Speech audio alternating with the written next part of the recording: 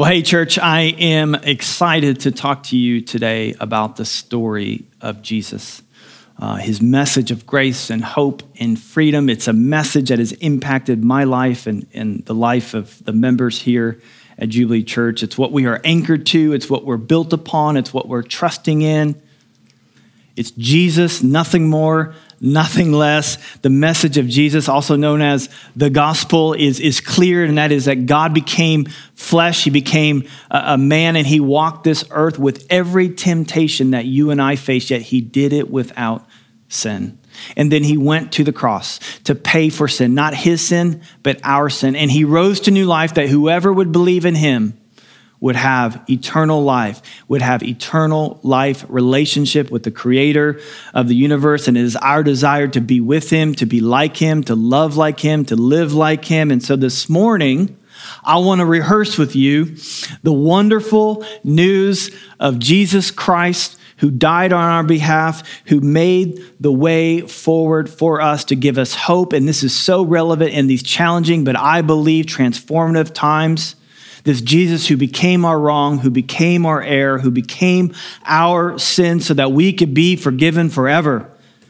And for those who don't know me, my name is Brian Mowry, and I'm one of the leaders here. And I say that because, I guess technically I am the lead pastor, but I want you to know that there is a group of elders who have their hands on this steering wheel. And beyond that, there are many great men and women who are leading with us into this future, leading fiercely so that you and I could be all that God has called us to be. But let me just say on the outset that God is doing something in our midst. He's doing a great work in our midst. And I want to start a series today. To be honest with you, I don't know what the title is, and I don't even know how long it's going to last, because I believe God's putting some things on my heart as we witness 2020, as we witness the events of 2020, we can clearly see that our world is being shaken. But I want you to know that I think God's hand is in this. I see God's hand in this. I see God shaking things. In fact, I remember at the very beginning of this pandemic, the very beginning of March, two elders came to me in separate occasions, confided in me a prophetic sense that they had for us, which just means that they felt like God had told them something for us, for our community. And both of them pointed to Hebrews 12. And in Hebrews 12, it says that Jesus is going to shake the world. Jesus is going to shake the world so that what can be shaken will be shaken, so that what cannot be shaken would remain. And I believe that God is doing that shakening work in our presence right now to remove from us an unholy attachment to things that are temporal so that we can have a tighter grip on what is eternal. I don't believe that what's happening is the work of the devil ultimately. That would be giving him too much credit.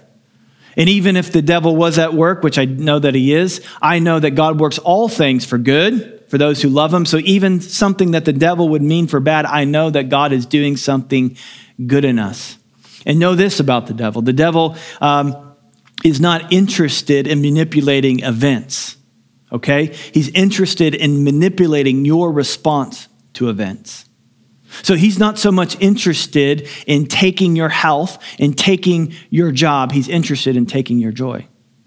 He's not so much interested in taking away your justice. He is after your peace. He is after your response to these events. He is after whatever would take your eyes off the goodness of God. That's what the devil is after. God is after your joy. He's after your peace. And I just see some things, quite honestly, and this is why I'm saying I don't quite have a title for this. I do believe God's given me something to say. I say that this series will probably be 2 to 4 weeks. But I'm seeing some things, not in everyone, but I'm seeing some things in our community, but maybe it's more broadly with Christians in general. I'm seeing a lot of fear, a lot of shame, a lot of confusion, and a lot of timidity. And I want to address all that in the next few weeks because God has not given us a spirit of fear and timidity. He has given us a spirit of love and of power and of sound mind and self-control. So I was reading this week about the Apostle Paul. And this is my heart for you. This is my heart for Jubilee Church. I saw this in 2 Corinthians 11:2-4, where he says this. He says, "For I feel a divine jealousy for you, since I betrothed you to one husband, that is Jesus Christ, that our work as pastors is to present the church to God. But I'm afraid that as the serpent deceived Eve by his cunning, your thoughts will be led astray from a sincere and pure devotion to Christ." And that's what I want to talk about over the next few weeks.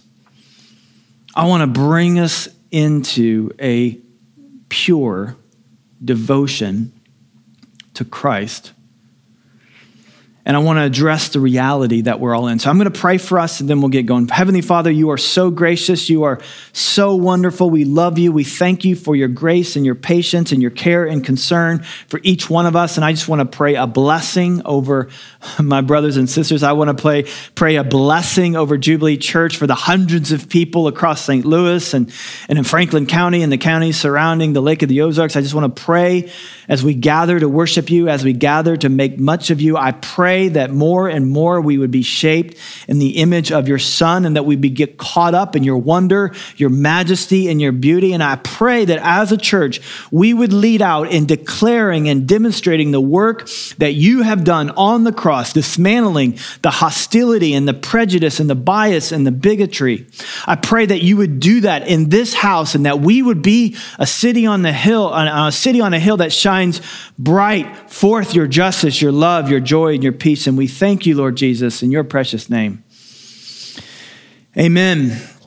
Amen. Like I said, I'm going to get going. I don't know how far we'll get, but we'll be here in this story that was read for us out of John 4 for a couple of weeks, pulling some of these things out, addressing anything that would pull us away from a pure devotion to Christ. At the center of this passage is an interaction between Jesus and the Samaritan woman that he desperately loves, but make no mistake about it, this is not a convenient passage. This is a challenging passage to understand the ancient setting for which this passage is. Jesus is raging against cultural norms, the chief of which is talking to this Samaritan. Jesus and the Jews were his 12 disciples. They were all Jewish, and Jews were raised to understand their history and their culture. They were very proud of that, the history of their nations following certain customs, but they had also been raised to have a particular perspective against this group called the Samaritans. And the group, the Samaritans, they came because they were, Assyria came and they attacked the Jews, and they took them captive. This would be in 720 BC, and half of the Jews stayed separate culturally, and then the other half they intermarried with the Assyrians, forming this group called the Samaritans. And because of this, the Jews developed quite a disdain for the Samaritan people, and to put it quite crudely, they called them half-breeds. And so as a Jew, you were not meant to go to school with Samaritans. As a Jew, you were not meant to go and do business with a Samaritan. As a Jew, you were not meant to be social, to share a meal, or in Jesus' case, share a cup with a Samaritan. To say that racism was a considerable part of the context for which Jesus would minister in would be an understatement.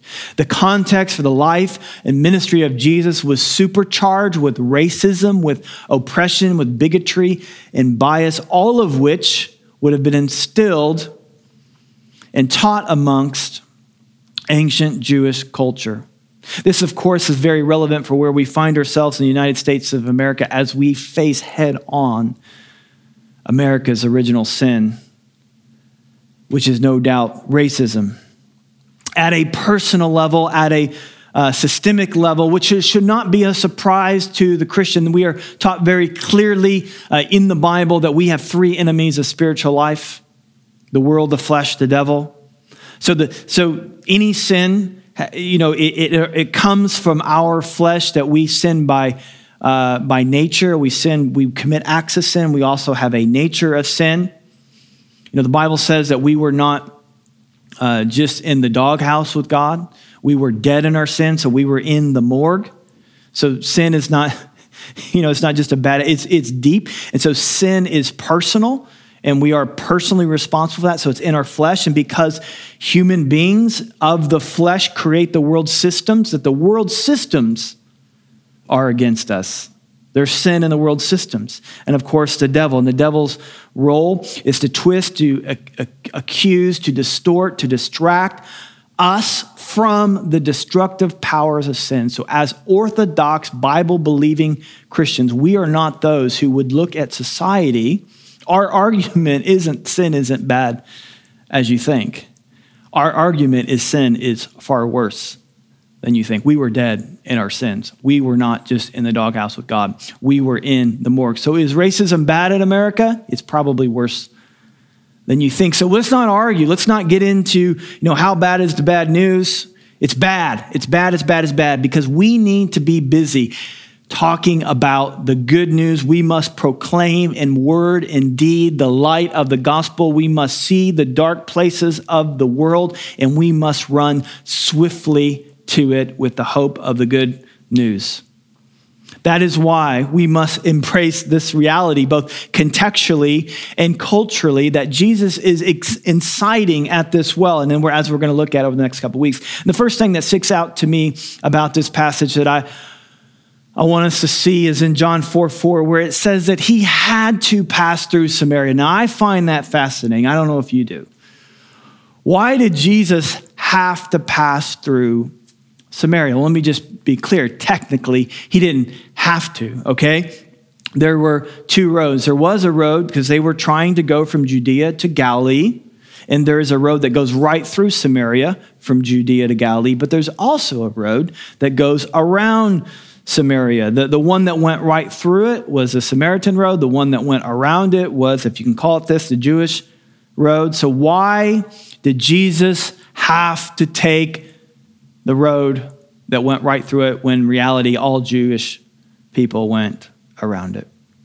Let me say this about Christianity, because Christianity gets referred to as a faith system, as a religion. This is what it is. This is what it's on. It's to do this. It's to do that. But quite literally, what it means to be a Christian, it means to follow Jesus, right? We don't follow principles. We follow a person. Following principles is predictable. Following the person of Jesus is not predictable. If you track with the Gospels, Jesus never posted his daily agenda. He never said, this is what I'm doing this week and this month. I mean, he talked about going to the cross. He talked about going to Calvary, and they missed that one. But the reason why the 12 disciples, they followed him, they didn't know where he was going. He just said, come, follow me. And they went where he went. They stayed really close to him, and they went wherever he went. Therefore, we exist as followers of Christ. What we want to do is we want to get around him, especially in turbulent times. In Joshua 3, the people of God were told to stay close to the ark. The ark represented the presence of God. It was the presence of God. And the word to the people of God is that you need to stay close, not to principles, but to his presence, because they had never been that way before. And brothers and sisters, we are in uncharted territory. We have never been in this situation before, and we need to stay close, not to principles, but to the person of Jesus. We don't follow principles, we follow a person. Let me say it this way. We are not trying to be people of integrity.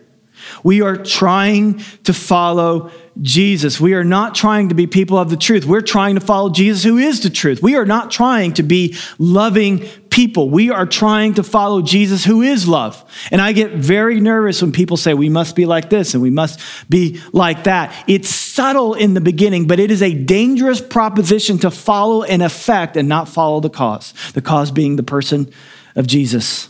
He is the resurrection and of the life. He is the truth. He is love. He is justice. He is my righteousness. He is the great I am. He is my healing. He is my hope. He is my peace. He is my joy. He is my all in all. We do not follow principles. We follow a person. Whatever I can gain outside of Christ, I now count as rubbish. What good is it if you inherit the entire world, but you lose your soul because you don't see Jesus? Or I'll say it in our terms, 2020 terms. What good is it if the world is exactly the way you think it should be, but you lose your soul? So we follow a person. And this is so relevant because the scriptures say here, there is a territory that Jesus had to go. So the obvious application for you and I is if this is where Jesus has to go, this is where you and I have to go. We have to go to a territory that we would rather not go. We have to go to a territory that our principles and our traditions and our ideologies say we should go another way. But we can't go around it again.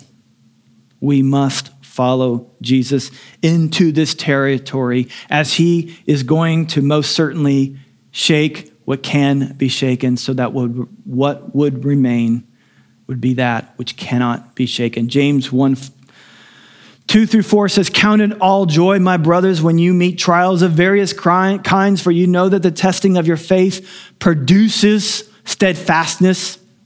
And then check this out. It says, let it have its full effect. Don't rush through it. We're not wanting to get through this season. We're wanting to break through this season.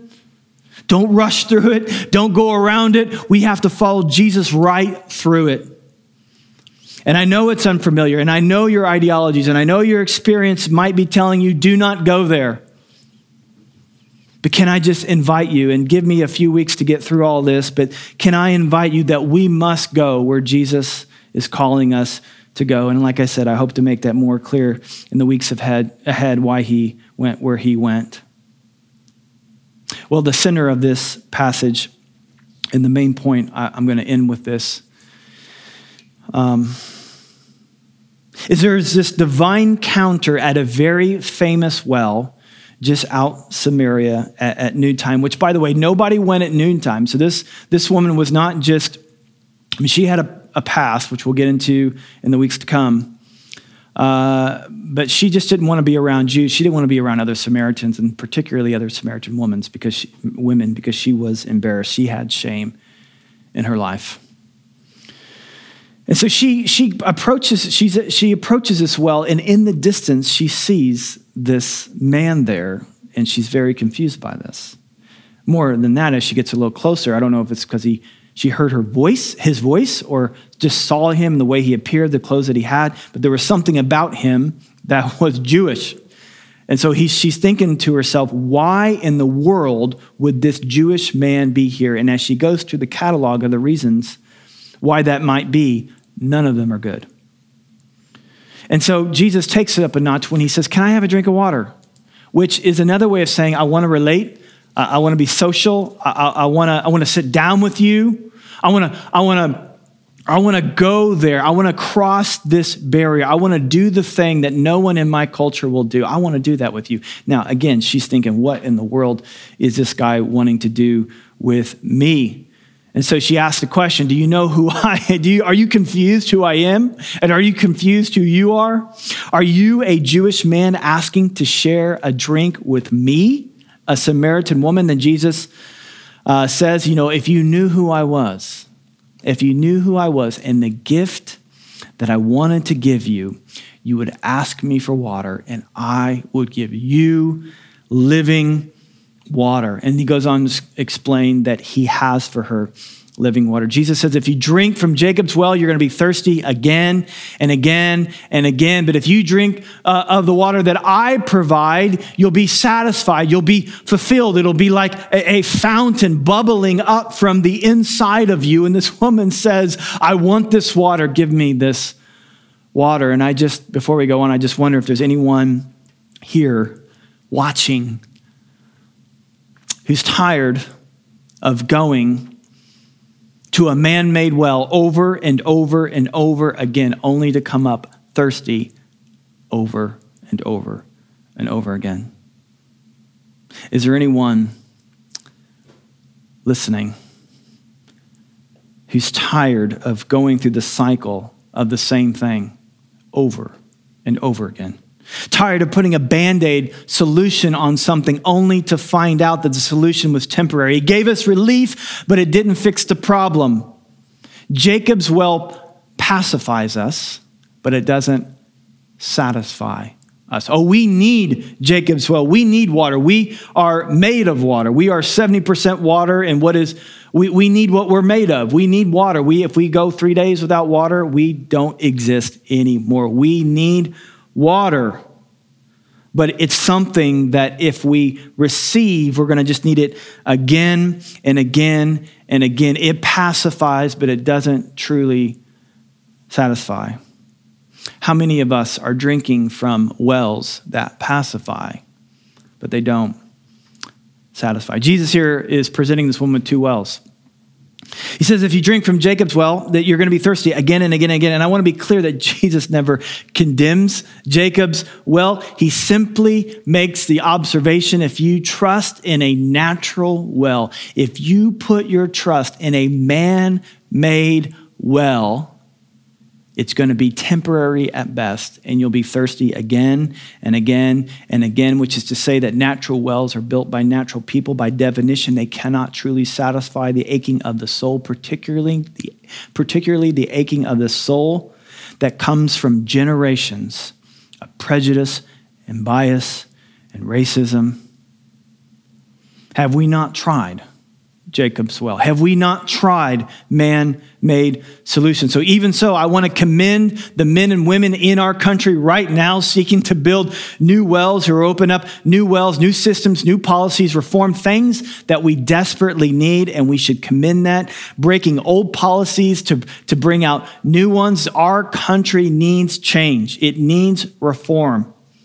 It always will need change. It will always need reform. But let me be clear. Your calling and my calling, our calling as a church, is not to shine light on the need for natural wells. Our appointment is to remind each other of the one supernatural well, the one that produces living water, the one that produces a bubbling up from the inside, the one that says, and out of Romans 14, it says that it is not a natural kingdom. It's not about what you do and what you don't do. It's not about what you know and what you don't know. It is a spiritual kingdom, and we need this spiritual kingdom. We need Jacob's well. We do need change in policies. We do need literal water. We need reform. We need change. We need shifting, but we need to see the priority of the Savior. The priority of the Savior in this situation is to reveal himself.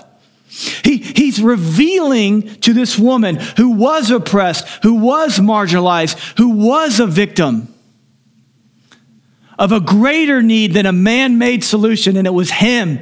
It was his living water that he provides.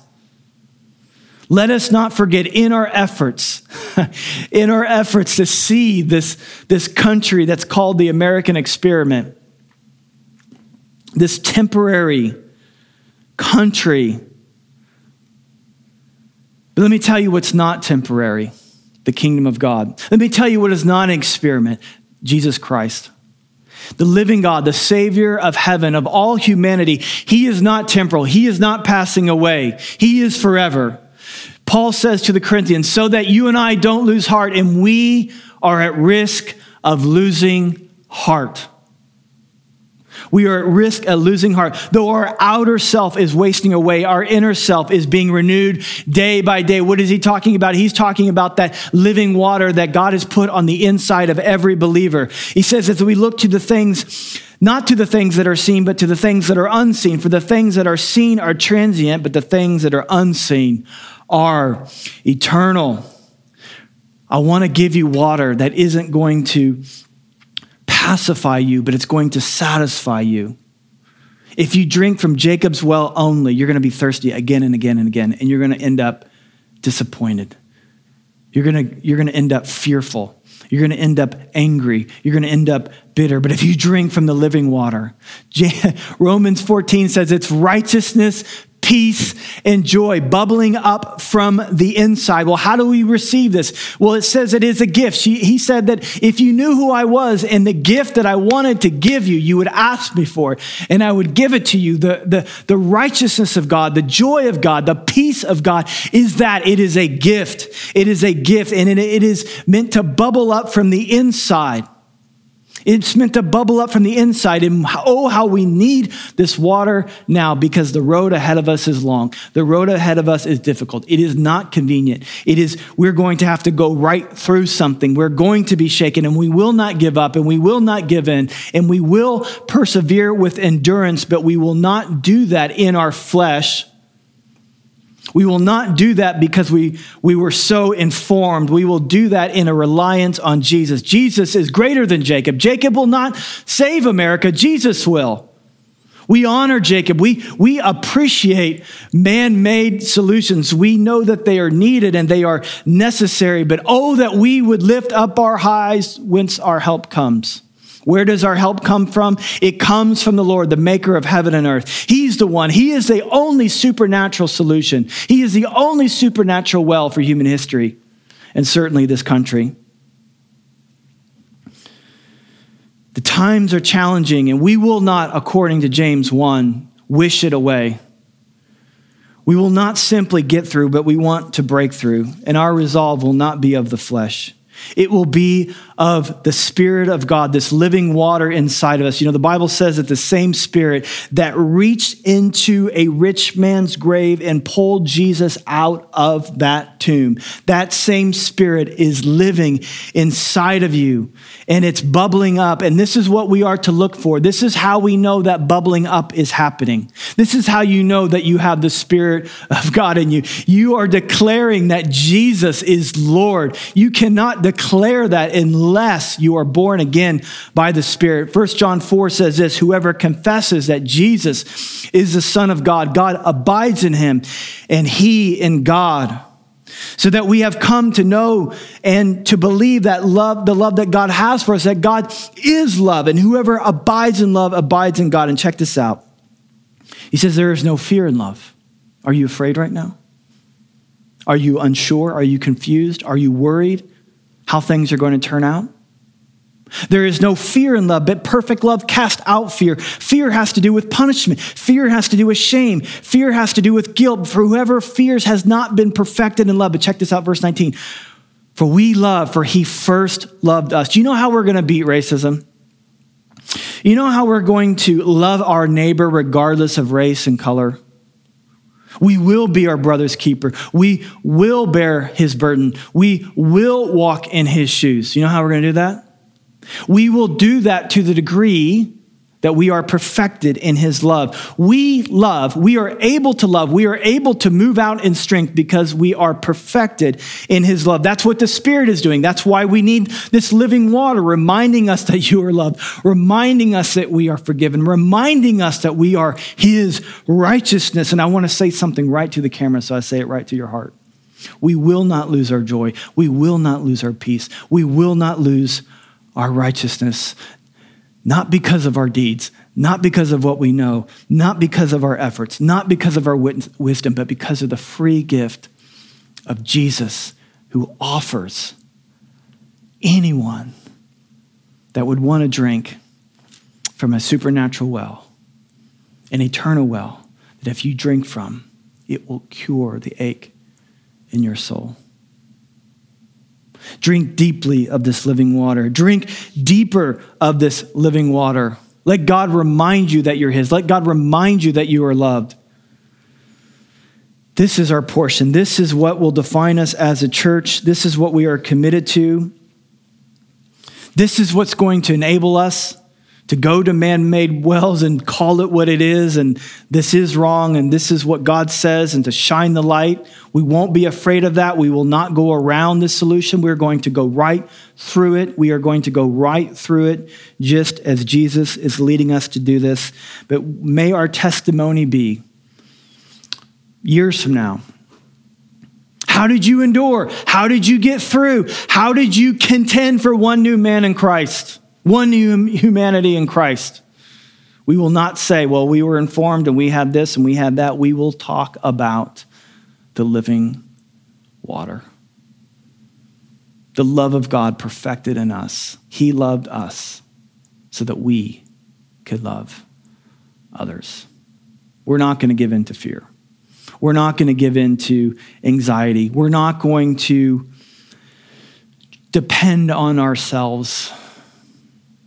we are going to depend. We will get to work. We will be busy. We will look inside of ourselves. We will make change. We will make changes individually. We'll make changes as a community. I'm convinced of that. How could you follow Jesus and not change? The answer is you don't. He is moving us closer and closer to him. And we invite that. We invite the work of Jesus. We invite the shaking of Jesus in our life so that what can be shaken will be shaken, so that what cannot be shaken will remain, and we'll hold tight to that.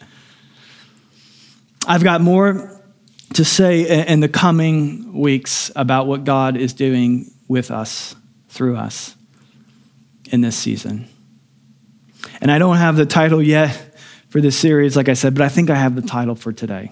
The title for today is Living Water. And that's what I want us to do right now. I want us to receive this living water. There may be people here like, Brian, I've never received that ever. I don't really know what you're talking about. How do I receive this gift? Well, it's just that. It is a gift.